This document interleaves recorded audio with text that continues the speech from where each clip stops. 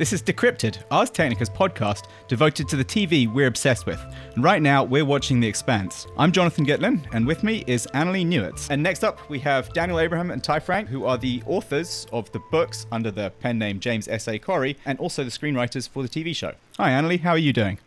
I'm pretty good. How's it going? Not too bad, thank you. I don't know about you, but I really enjoyed season 1. Yeah, I just rewatched the entire season, just sort of mainlined it. And I picked up on so much stuff rewatching it that I hadn't caught the first time, which is a really good sign. It really holds up under scrutiny. Can you give me some examples? I must confess, I've only watched a couple of the episodes from season 1 again. I think the thing that really stood out for me watching it again was how well put together the, for lack of a better term, exopolitics or planetary politics were. I know a lot of people have trouble with the idea that the UN has become some sort of sinister government organization. And leaving that aside, the thing that I thought was well conceived was thinking about what kinds of new alliances would be formed after people had been living on other worlds for long enough that cultures started to kind of diverge. There were just a lot of intricacies in the conspiracies and the relationships that I hadn't picked up on the first time. And I certainly hadn't picked up on the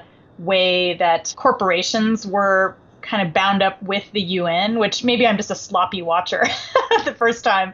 I hadn't really realized the extent to which the series was about how business interests are kind of corrupting these governments of these planets. Right. I mean, you have Earth and its entrenched corporations that are out to get what they can from the belt. And then, as you say, you have these societies that emerge out there, living on rocks and spaceships, who are the new powerless. They're the new powerless. And then, there's Luna, where I'm not sure if Luna has political autonomy from Earth, but that's where the corporation is based that's sort of doing this nefarious science experiment that's at the core of the series that's sort of turning people into weird glowing vomit zombies. Then there's Mars, which we're going to be seeing a lot more of in season 2, which is really exciting. And Mars has its own weird culture, which is sort of based around, an almost evangelical belief in this future Mars that no one alive is going to see, which is going to be a green Mars with lots of water on it and breathable atmosphere and things like that. And it's a really Spartan culture, very devoted to deprivation, but also war. And it's interesting to see how the different, they're not really nations. I mean, right. How these different sort of planetary civilizations. Civilizations or post nations are jockeying for resources. And, what does it mean when one group like the Belters are really kind of the ash can of the entire system and at the same time are producing most of the raw materials, both for terraforming on Mars and for space travel for people on Earth? What kind of politics developed there in the belt? And that was just all that stuff I thought was really well conceived and clearly had been thought out ahead of time in the novels. And it just really held together well. You mentioned the novels there. And obviously, so for people who are new to the series, The Expanse is a series of books which are now being turned into a TV show, telling the same general story, but in a slightly different way, which I remember was something I had a little bit of difficulty getting to grips with as a huge fan of the novels, first watching the show. But after talking to the show's creators, it seems that's a conscious decision to tell the same kind of story, but in a different way. As someone who's also read the first book, certainly, I mean, are you enjoying the differences there? I really like the differences. I think they work really well. And like you, I've talked to the writers, and this is a really unusual television show in that the authors of the original novels are in the writer's room for the TV series, having a huge impact on the show. And so you can be sure that this is a show, it's coming from the same minds, and it's sort of their TV cut of the story. And that's kind of how I think of it. It's the TV cut. It's not even necessarily an adaptation. And I really loved their decision to bring characters forward who hadn't been featured as much in the first book. Like Christian is not even really in the first book at all. One thing I miss about Christian Avsarala is the fact that she doesn't swear in the TV shows. Because in the book, obviously, she swears like a trooper. Yeah, and that's a big part of her character. She's still tough as nails in the series, but we don't get that sense of her kind of profane side. But we do get lots of other great characters. I'm curious who your favorite characters are and what your favorite arcs were for them last season, just to catch people up on some of the cool developments with the characters. I think seeing Holden, who's the captain of the ship, realize he's in charge of a bunch of people who depend on him, and the way he's matured into that role, I think has been quite interesting. So having read the books, because I'm so much further along there, the characters mainly much earlier into their character arcs, obviously in the TV show, because we've only seen one season. I'm still kind of waiting for some of them to grow into the roles that I know them for from the books, if that makes any sense. Totally. You're in that horrible space of knowing too much before you just know too much. You can't necessarily appreciate the characters. I think seeing how some of the characters are slightly different to the way I imagined them in the books. I mean, I think Amos, he's the actor who plays him, I think is probably nothing like how I pictured the character, but I think he's been very engaging. Yeah, I like the relationship that we start to see developing between Holden and Miller, which happens in the books as well. And in the final episodes of last season, they finally get together, and it's sort of perfect because they're both kind of dicks and both have an idealistic side, except that, of course, I think Holden is suffering from maybe being too idealistic, and Miller is having to kind of relearn his idealism. And so it was great to see them interact. The show does a really good job, I think, of portraying Miller as a not very good cop at the end of his career, and he's kind of forgotten why he's supposed to do what he does. He's lost his spark. Yeah, he's actually a good cop. He's just not a very motivated cop. I think he is a good cop. He's a dirty cop. It seems like any cop in the belt would have to be dirty because there's no real law and order, as we see, because everyone's sort of either bought off by the corporation or they're bought off by the union. But his ability to figure out what happened to Julie Mao, I think, is supposed to show that he actually is a good investigator. He's figured. Sure, he has the skills, but I mean, his life is in ruins, and no one wants to work with him. He's the guy they partner up with in Eartha. That's right.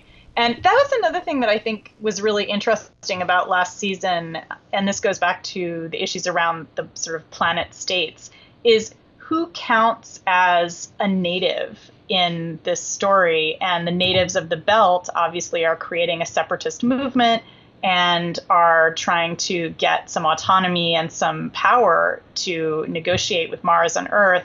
And there's all this tension around, who's really a belter, and is Miller even really a belter? Because of course he hasn't been exposed to low gravity, and so he's sort of a pseudo-earther. And then there's Holden, who of course is an earther, but he's become the symbol for the belters. And Julie Mao is another person like that, who's from Earth. She's from privilege, but she's taken up with the belters and with their separatist cause.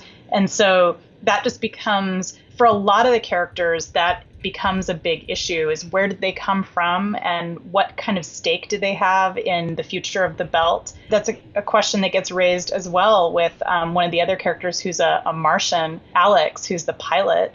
And people are constantly dissing him for being a Martian. And that comes up even more in season 2 because we kind of get to know Mars better. And so it's a little bit of an obvious allegory for ethnicity or national identity on Earth.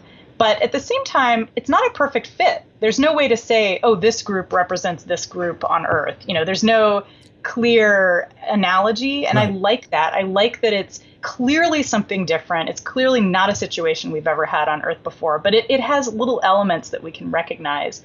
And the other thing I was going to say is, purely in a moment of fandom, Naomi Nagata is totally my favorite character, and can we just have her all the time forever? Is that possible? Having read 5 or maybe 6 books now, yes, she does keep showing up. So okay, good. Thank you for that reassurance. I think my favorite character that we didn't get to see a huge amount of was Anderson Dawes, who's one of the OPA bigwigs, and he's played by Jared Harris, who uses the most amazing belter patois. So one of the things that has actually, I think, been done even better in the TV show than the books is this, this new language that's evolving out in the belt. And he delivers this, it's a mix of Asian languages and European languages and future slang. And he delivers it in this multicultural London English accent, the sort of thing you'd hear on the bus where I grew up, which I think is just that juxtaposition of the weird belter slang and that accent. And the idea that, everyone in the belt, you grow up on a ship with 20 people, you probably have a different accent to someone who lives on a space station that, has 6 million people living on it. Yeah, it's super interesting. I also really love that we hear the patois and that we hear different people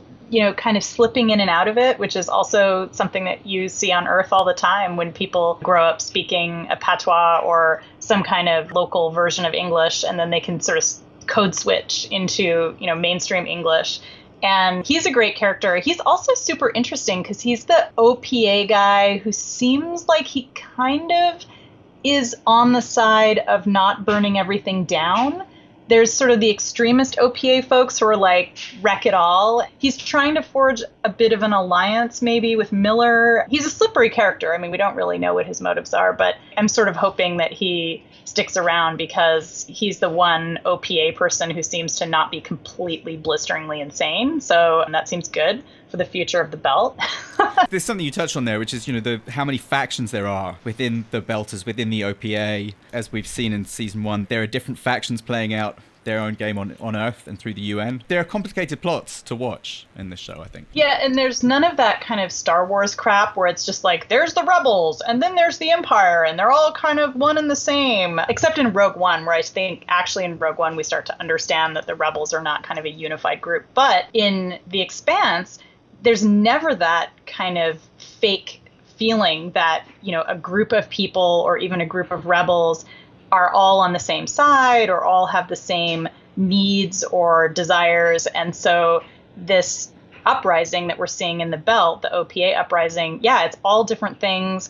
And part of it is incredibly corrupt. Like when we see in the final episodes of the season, when finally it's Eros is the station, right? Where they're just turning everybody into goo. Proto-molecule goo. When they're blasting everyone with radiation and making them merge into the proto-molecule goo, we see that the OPA are also connected with these thugs who are, they're gangs basically, and they come in and they just act as fake police on this station. And so those people are partly hired by the corporation, but they're also kind of weirdly connected with the OPA. And so we get this really rich sense that there's no pure, clean politics here. There's no hero who's untainted. And of course, there's no bad guy who's completely bad, except, well, there might be a couple completely horrible bad guys, but certainly the good guys are all shades of gray. I'm going to be very curious to see the transition on this show from, a fairly bleak look at humans trying to live in our solar system to then kind of, a grander space opera across the stars, which I think is where we're headed.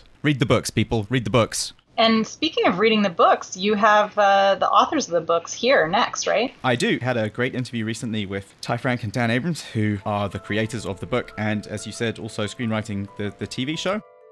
Thanks for agreeing on pretty short notice. Nothing easier to talk us into than talking about ourselves. So I have to confess, I am a huge fan. I've been a massive fan of the books, and I think the TV show is also awesome. And we have several other big fans at ours. So we're quite excited about doing a podcast.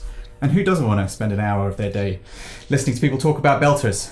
So to get started, it seems like we're in a bit of a golden age when it comes to Belter fiction right now. Obviously thinking back a while, there was, the Red Mars series, but more recently books like Aurora and 70s, and then obviously The Expanse. But I'm correct in thinking that the idea for The Expanse was originally supposed to be a game, correct? Yeah, it was. That's Ty. It was originally supposed to be a pitch for a science fiction MMO. Mm-hmm. And I did a lot of work getting that pitch ready. It never really went anywhere because the people who asked us to pitch to them suddenly discovered that it cost $100 million to make an MMO, and they quietly backed away. But I saw I had all this stuff, and I kept playing around with it after that. And you guys had a tabletop RPG that you worked with to kind of refine some of the ideas. Is that correct? Yeah, I had all this material and nothing to do with it. So I've always been a gamer, so I started using it as a background for running pen and paper games in, and I ran a couple different ones in the setting. That's where I came into it. I was introduced to the universe by playing in one of Ty's tabletop games, and I got into it and saw that he had done all of this world building and all of this prep work and had answers to any question I came up with. And I knew how to write a book. He had done all the hard part about building a world, so we kind of just put the two together. How long did that whole world-building process take? Are we talking months, years? Well, it was an accretion. Obviously, I did a bunch of it in the front when I was working on the pitch for the game, but after that, I'm kind of a astronomy nerd, and I love sort of local astronomy, our solar system. So as I would learn new things, I would go, that would be interesting in this setting, and I would sort of just add another page to my document about, what Ganymede looks like or what Io looks like and what things might be on those moons or planets. And so, it slowly grew over time, over the course of, I guess, years. I think we worked on the MMO pitch in, I don't know, it wasn't too long after 9/11. So it was like early 2000s. And then we didn't publish Leviathan until 2011. So there's it might have been a decade in the making. Right. You can probably tell actually from the depth of the world that there is that much effort behind it. Well, I have a fantastic memory for useless information. Mm-hmm. So nothing more useless than a game setting. So of course I was accumulating using up a gigantic amount of memory space for it. Can we talk a little bit about some of the inspirations that went into that from both of you? Well, for that original game pitch, really my biggest inspiration was a book called The Star's My Destination by Alfred Bester. Mm-hmm. The game and that book resemble each other almost not at all, but there was this background thing happening in that book that was not the most important part of the book. But in the background, Earth and Mars were fighting a war with the outer planets, sort of, the moons of Jupiter and Saturn. And there were these people who were living in these crazy people living in the asteroid belt that will wind up coming into the story. And just that setting stuck in my head. I think I read that when I was like 11 or 12. And that setting stuck in my head, and I've just been fascinated by that ever since. So that was really the biggest early influence on it. It almost feels like there's kind of elements of the Grapes of Wrath in there at times as well. I will have to trust you on that. They gave me the Grapes of Wrath in 8th grade, and I was never able to get through it. Yeah, it was one of those books that was forced on us in high school as well. I did actually read it, but it was probably about 8th grade, so it was probably about the 5th grade. Evidently something stuck subliminally. We get a lot of credit for being better read and more widely influenced than we actually are. A lot of folks have seen real clear connections in our work to things that we have only not read but not necessarily heard of. Yeah, I read all the time online. People go, well, clearly they were massively influenced by X, this book, and like Daniel said, not only will I not have read that book, I sometimes haven't ever heard of that book. It's a great way to get some stuff on your reading list, though. I found some great historians and kind of literary theorists who I would never have heard of if I had not been influenced by them. So when did you guys start thinking about translating it from the page to the screen? When somebody bought it for the screen. Yeah. Okay, so it worked that way. So you didn't go out and pitch it as a TV show. Someone came and optioned it? No, we were innocents. We had... Yeah, we had no idea. For most of that process, Daniel and I were what people in writing call luggage. Mm-hmm. Everybody else was doing things, and we just sort of came along for the ride. We found out we had a Hollywood agent, which was something we hadn't known. And in the course of finding out that we had a Hollywood agent, we found out that he had already been fielding offers for the series. And then he eventually came to us and said, hey, I've got a couple offers that seem serious, and to talk to these guys. And then that's how we wound up with the Sean Daniel Company, which was the original production company that worked on it. And then they brought in Mark Fergus and Hawk Osby, the guys who wrote the pilot. And then the four of them, the two guys from the Sean Daniel Company and then Mark and Hawk, created a pitch and a pilot script that they took out to the various studios, and eventually Alcon bought it. The biggest thing that Daniel and I did is at one point we met with Mark and Hawk for a day and sat in a hotel room and then later in a restaurant and talked about the series and what it was about and what the future of it was so that they could include that in their pitch. And then later when they were actually doing the pitch, they brought us along to sit quietly in the room and smile at everyone so that periodically they could point at us and say, hey, those guys wrote the books. So we were kind of just part of the dog and pony show. But unlike lots of books that get translated to the screen, you guys are actually screenwriters. So you still have quite a lot of control of what's going on, correct? We have an unprecedented amount of input into what's going on, and we have all of it because of the kindness and good graces of Mark and Hawk and Narain Shankar. Yeah, we have influence and no power. Yes. Mark and Hawk and Narain are the executive producers on the show. Mm-hmm. They have all of the actual power. But as Daniel said, they were kind enough to allow us into the process and give us a lot of access and a lot of input and listen to the stuff we have to say and then, make their own decisions, but at least listen to us. What's it like adapting your own work for the screen? So this is something that both Annalie and I have been kind of curious about for a while. For example, how do you deal with fans? And I have to admit, this is a sin I'm guilty of at least once. How do you deal with fans coming to you and saying, well, it didn't happen like that in the books? Well, it certainly didn't. That's absolutely true. I'm not particularly enamored of the idea of canon to begin with. Canonicity seems weird to me, given that the word originally meant, what was actually written by God. Yeah, that's a weird thing to apply to my own work.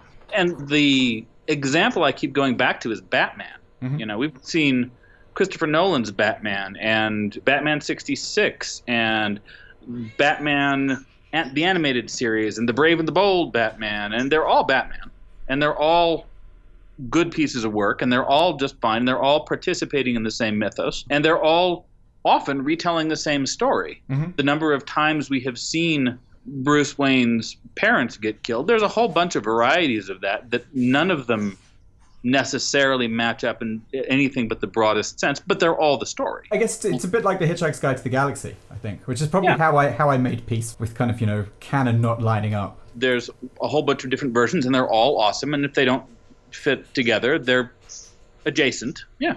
And I think the idea that one of these versions is true, that's weird. Traveling on from there, something else that several of us are curious is how much you plan on changing the plots from the books. So I'm fully caught up on the novels, and it seems like there are threads that are showing up in the TV show even as early as season 1, which don't get introduced in the books until much later. And I'm thinking, allusions to stolen stealth material, more recently the sociopathic scientists, which I think showed up in the Vital Abyss novella, and we get glimpses of those in season 2. So is that a case of as you've written more of these books now and you're kind of further along in the story, you have ideas that you can go back and think, well, actually, we'd have introduced it here, so you can do that with a TV show? Or actually, what it is, and this was something that Narain Shankar, our executive producer and the showrunner for the show, really pushed early on in the writing room, and it's something Daniel and I agree with.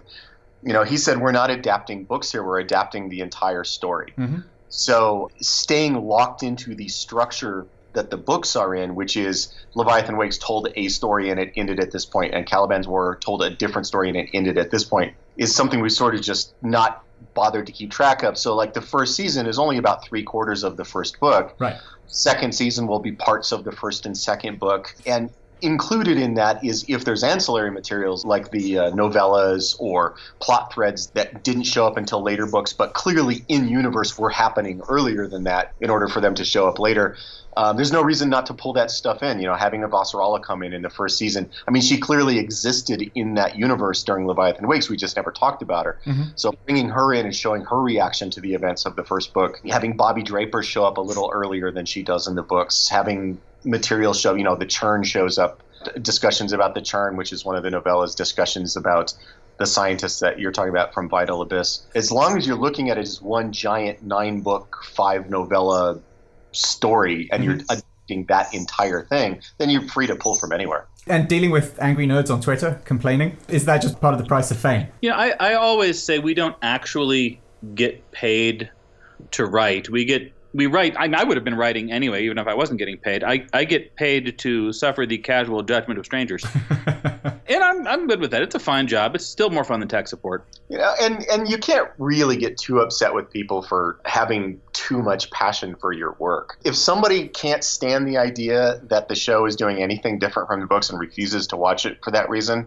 I can't be mad at that person. They love the books. I mean, that's fine. Everybody gets to decide what I loved Lord of the Rings. I loved the series. And then when the movies came out, I loved the movies. I have friends who can't stand those movies because they are different in any way from the books. Both are valid viewpoints, I guess. Yeah, the people who actually seek us out in order to share their bad reviews of the books and the show, I may not follow them assiduously afterwards. That's the Jimmy Corey Twitter handle is very free with his mute and block button. I think in 2017 you have to be. Until somebody's paying me to listen to their problems, I don't need to listen to their problems. Yeah. Is Twitter still around in The Expanse? Well, Twitter gets kind of undercut when you put in enough light delay. I mean, the point of Twitter is, and of social media in general, it's like playing a slot machine. You get immediate feedback over and over and over and over, and you get that little hit of neurotransmitter and your little momentary high. If you have to wait 40 minutes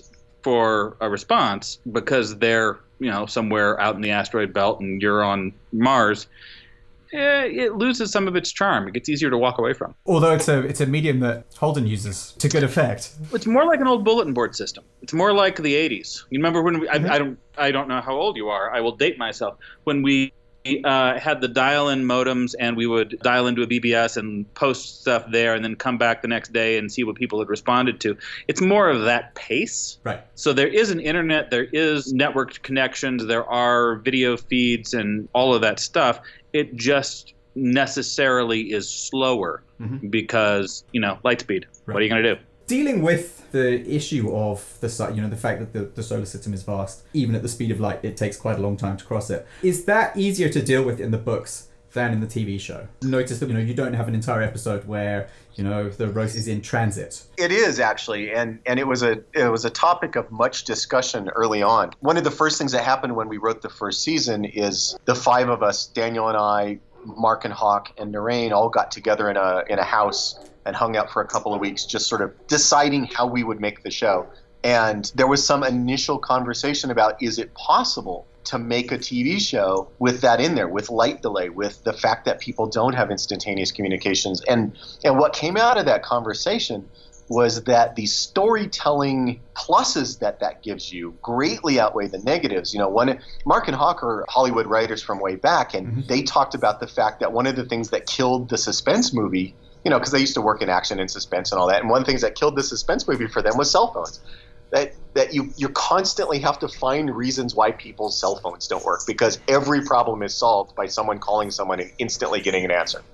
And they said one of the cool things that came out of the discussion about light delay is, we're back in the pre-cell phone era. You can have a problem, you can have a vital piece of information everyone needs to know, and you send it out, and then maybe 40 minutes later everyone gets it. And then 40 minutes after that, maybe you get an answer. And so that actually becomes part of the plotting rather than a roadblock to the plotting. Once they wrapped their heads around that idea, everybody was really on board with it. Yeah, travel time is harder. Travel time is something I think we gloss over a little bit just because, and then they spent 3 days going from here to there. That's hard to make dramatically interesting. But I don't think it slows us down. I don't think it stops us. Yeah, and the nice thing you have in TV is you have commercial breaks and you have episode breaks. And any amount of time can happen in one of those. Yeah. So we show people taking off from a space station on the Rossi. We go to a commercial break. We come back. They're at wherever they were going. You can just sort of assume however many days you needed to happen while they were commercial break happened. In the books, they're not always burning at a constant 1G. A lot of time in the books, they're doing microgravity thrust, or they're on the float. And we pretty much exclusively film at 1G because that's where we are. So that's a change. Okay, so I've got a bunch of questions from some of my colleagues on stuff. And this first one is from our space editor, Eric Berger, who knows more about space than pretty much everyone else does. And that's saying something because we are a gigantic bunch of nerds. But something Eric was curious about was why water is such a scarce resource for belters. And I guess he's talking about the fact that, Ceres is made up of a huge amount of ice and, lots of other asteroids are. And he apologizes because he said he hadn't read the books. Maybe this is addressed in there. The big issue there is not scarcity, it's transport. I mean, if you think about it, there is no food scarcity on Earth. What there is distribution scarcity. Right. And we have the same problem there. There are many asteroids that have no ice on them. And water is used not only as a potable, but it is also the primary propellant mass for the engines. So a lot of it gets sort of sprayed out into space for that. And it's also broken down into hydrogen and oxygen to create breathable air. Right. So you use it for a lot of different things. And if you're on an asteroid that doesn't have its own patches of ice, somebody has to bring it to you. So all famines are political, I guess, is the... Yes. Right. Absolutely. And one of the world building aspects of the series is that, so Mars is, of course, trying to terraform. So they're trying to build oceans. So they're taking a gigantic amount of water ice from the rest of the system to create an oxygen atmosphere for the planet, to build giant bodies of water like lakes and oceans. And one of the sort of world-building things that we quickly hand-wave past is that Mars strip mined Ceres. That was one of the first things they did, is they just went and they just carved all the ice off of Ceres and carted it back to Mars. So Ceres has been stripped down to the rock, and that's just part of the world building there. That actually kind of gets to Eric's second question, which was, he was curious why the Martians haven't exerted more control over the belt. And I guess the answer is because they're too busy terraforming. Well, they have an enormous amount of influence. I mean, a major plot point in the first season is that they have huge economic trade zones that they control, that they can absolutely dictate who can fly through them or not. In, I believe it's episode 5, we follow a little mining ship that has, an uncle and nephew who are trying to scrape a few minerals out of a previously mined out asteroid and get rounded up by Martians and told they're not allowed to fly through their trade zone anymore. So that's sort of it's supposed to be an example of how the inner planets exert control over huge sections of the belt. That episode had one of the darkest moments of TV I've seen in a while. The uncle decides to spaces his nephew. Yep.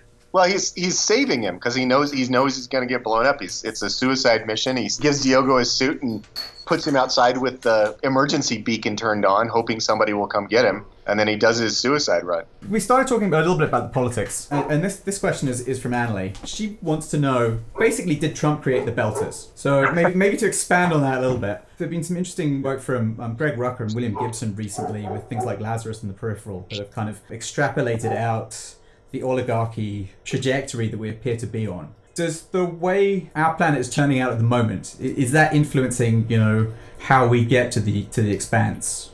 Well, you have to understand we were writing this in, 2009, 2010 to start with. The idea of an oppressed economic underclass who are responsible for providing minerals and labor in horrible and stressed circumstances for the benefit of a distant ruler and distant economy, that's just history. We could be talking about the future. We could be talking about right now. We could be talking about the 1920s. We could be talking about the 1650s.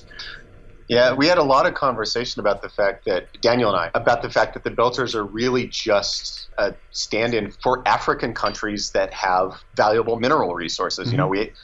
There's African countries that have these rare earth minerals that you can't find anywhere else that are extremely valuable. The money that comes from pulling those things out of the ground certainly does not go to the citizens of those countries. I mean, they live in horrible, abject poverty, and it's also, we can have cell phones. So that's just a fact of our current reality, like Daniel said. Another question, this is from my colleague Cyrus, and something that my colleagues have previously done an event with Nick Farmer. And one of the things I think that's interesting about the books and that particularly about the TV shows is the Belter patois, or language. So Cyrus was wondering if Nick Farmer's vision of the language, Belter language, is kind of what you thought it should be. And also, I guess he's curious why you made the decision with the TV show not to subtitle or explain any Belter patois. Well, that was something that we had a lot of conversations about. But what we all agree on is in that we use the patois a lot less often in the show than we do in the books. Mm-hmm. When we use it, we very deliberately use it to exclude someone. And in some cases, the person being excluded is the audience. It's a way of making a culture feel very foreign and alien. Mm-hmm. And if you subtitle it, you lose some of that. Now, the other side of that is we never put any information in the Belter scenes where they're speaking the heavy patois. We never put any information there that the viewer needs. We never put anything in there they're going to be lost in the show without. But it is deliberate to sort of push them back and say, you're not part of this culture, you're not part of this world, because that is how that world works. The Belters are a separate group. They are sort of this subculture in the solar system, and very deliberately use the patois to keep the inner planets people out of their business. As far as Nick's version of the patois versus ours, Nick's is just way better. He's a linguist. He knows what he's doing. He has put together this beautiful construct, and following the etymologies that he's using and finding the depth of analysis that he's poured into it has been tremendous fun. The stuff we have in the book, we've cobbled together ourselves. We're not linguists, and we've used it for that kind of literary effect of distancing people from characters or bringing them in, just the way we do in the show. But as far as making a language, Nick's just knocked that out of the park. Another thing I find really cool is the spread of accents that you get across the belt, which I assume you would have to if people are, you have families living on ships that might not see other people for, weeks at a time. I guess you would assume that you would have thousands of different regional accents pop up. And one of the things we were trying to do with all of these factions, with all of these people, is not have the kind of Star Trek thing where everybody on the planet wears the same clothes and thinks the same thing and looks the same way. We wanted to make it very clear that all of these cultures are complex and rich, and none of them are monocultures. All of them have divisions within them. All of them have diversity within them. None of them are monolithic. None of them are cut and dried. Right. Yeah, and that's something that you really saw a lot of in written science fiction, but in TV and movies, I think the shorthand of the monoculture is very appealing to people who are creating TV shows and movies. It's just easier to slip into that, like everybody from Planet X all has the same attitude on everything, just because it's easier to explain it. You have 40 minutes to tell a story. You don't want to spend 20 of it explaining the various cultures on Planet X. Right. I totally get that. But for our particular project, it was really important. Daniel and I thought it was really important, and fortunately everybody else agreed with us, that we never slip into that. People say, well, it seems like the OPA doesn't agree with each other, and we'll say, well, yeah, but there's hundreds of factions in the OPA. They all call themselves OPA. They all want different things. They all have different means of trying to get those things, and that constant friction in the groups is what creates fun stories. I mean, part of the kind of the deep project that we're working on is the argument that there are good and bad people on all sides of an issue. Mm-hmm. If all of the Martians are good, if all of the Earthers are bad, if all of the Belters are oppressed, that's not what people feel like to me. That's not familiar to me. I'm much more familiar with a world where there are people who are absolutely my political enemies who are genuinely good people. And there are absolutely people who are allies of mine politically who are just terrible human beings. And any slice I make of humanity has a pretty consistent percentage, a pretty consistent ratio of good people to jerks. Mm-hmm. After the last couple of books, I've had to force myself to remember that not all Belters are terrible. I have a bit of an Earth bias reading the last couple. There were a lot of people who saw the rocks come down in Nemesis and the Belters cheering and will never forgive them. And for me, those guys were cheering because they were part of a completely different narrative in which something just and good and glorious and right had just happened. Mm-hmm. I'm seeing that now post-election. I'm seeing that here in the U.S. I'm seeing it in the U.K. with Brexit. All of these things where if this event meant the same thing to these different people, maybe they would have the same reaction to it. But these things mean different things. They are part of different stories. And within the story that somebody else has, the event that horrifies me can delight them. It doesn't mean they're a bad person. It means they're seeing something I'm not seeing. They have a context I don't have. They have an experience I don't have.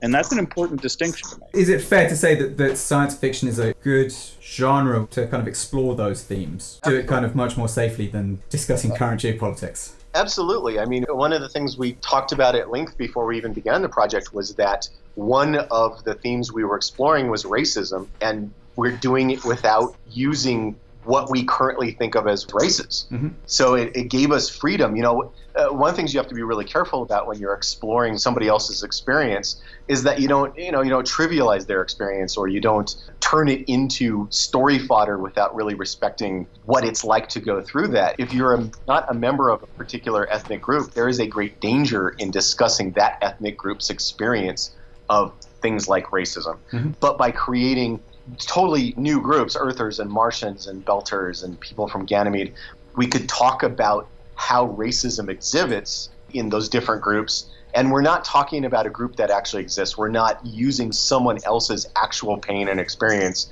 to tell a fun story, right. Which, you got to be really careful about that. Yeah, it is kind of a dick move. It's like, well, it's been really hard for black women in America. I will appropriate that and make a cute little story. Look what I've done. Yeah, you should be really careful with that. And so it let us do some things that we couldn't otherwise do. It let us explore jingoism without actually pointing the finger at anybody in particular's country and making them the bad guy. Yeah, being able to get out of context in order to talk about this stuff lets you see things that are very hard to see when the context is overlaying it.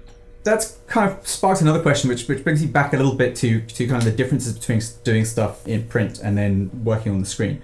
Are there some aspects of telling the story that are harder with the constraints of a TV show? And I'm thinking here about showing the physical differences between Belters and Earthers, for example, because presumably without unlimited special effects budget. It's very difficult to have 8-foot tall humans with enormous heads and skinny little limbs. There are absolutely things that are harder. There are also things that are way easier.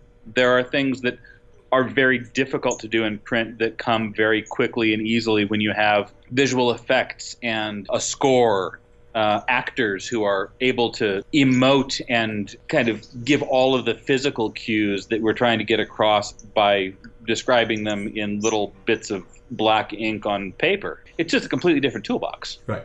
Part of that too, and this was an early conversation we had as well, there was a real danger because everything, in visual medium, everything is a shorthand for something else. Mm-hmm. And one of the things we wanted to avoid is this idea of monocultures. Even if we could afford to make every single Belter 7 or 8 feet tall and skinny as a stick with a big head, we run into a real problem of turning them into another monoculture. Like all of a sudden that just becomes the shorthand. All the Belters look like that. Right. And wind up in that sort of Star Trek bumpy forehead aliens territory that we wanted to avoid. So in some ways it actually, the limitations of the special effects and the budget worked to our advantage. Yeah. Are you guys happy with the way that the various ships and space stations all turned out? Are they what you were imagining when you wrote the books? No, it's not exactly what I pictured, and that in many cases that's a good thing. The truth is, when you get into actually making a TV show, you're just one of dozens or hundreds of people working on it, and it's such a cutthroat business that the one thing you can be sure of is almost everyone there is extremely good at their job or they wouldn't be getting those jobs. Right. And so, you sit down with the art department with, the art director or the production designer, and you tell them what you think it would look like, and then they come back with their sketches. Of course, they're putting themselves into that. But the one thing I'm sure of is that those people are much better designers than I am. So they bring stuff in, and you just have to know that they're probably going to bring you stuff that was cooler than the thing you said. Yeah, and the thing that Ty especially was able to bring to it was really describing the constraints that it was working under and the space that the ships were going to be kind of existing in through design. But the solutions to those problems and how to work within those constraints, I think the team has done an amazing job. It looks really cool. Yeah, I mean, the truth is their Tycho station is much cooler looking than my Tycho station. My Tycho station was functional, but it just didn't look cool. Theirs looks cool. Their Tycho station is awesome. Yeah. Okay, so I've got time for one last, quite daft question. Are there cats in the belt? We've seen birds on space stations, but are there cats in space? I'm sure there are cats in space. I'm sure there are cats running around on those space stations. I don't think cats would love zero-G. No, I'm not. Actually, I've asked NASA on more than one occasion if I can take one of my cats into the Vomit Comet, and they keep telling me no, that's not going to happen. But when you have your own ship, nobody's going to stop you. There you go. And if Jules Pierre Mao decides he wants to take his cat into space, he's just going to do it. Yeah. But, the big stations like Tycho and Ceres and places like that, you got to figure there's pets there. The other side of that is, of course, the cleanliness restrictions for maintaining a viable atmosphere are a little stricter. So, well, we had rats on the Canterbury. Yeah, and we did have a rat on the Canterbury. That's right. Rats can live anywhere, though. I don't think they care. Rats and cockroaches. Guys, thank you so much for your time. This is a fascinating chat. I can't wait to see what happens with the rest of the books. I've been lucky enough to see the first 4 episodes of season 2, which were outstanding. It's some of the best stuff on TV. Thank you. Keep up the good work. We will do our best. You too. Cheers. You've been listening to Decrypted, Ars Technica's podcast about all the television that we're obsessing about. So be here next week and we'll talk some more.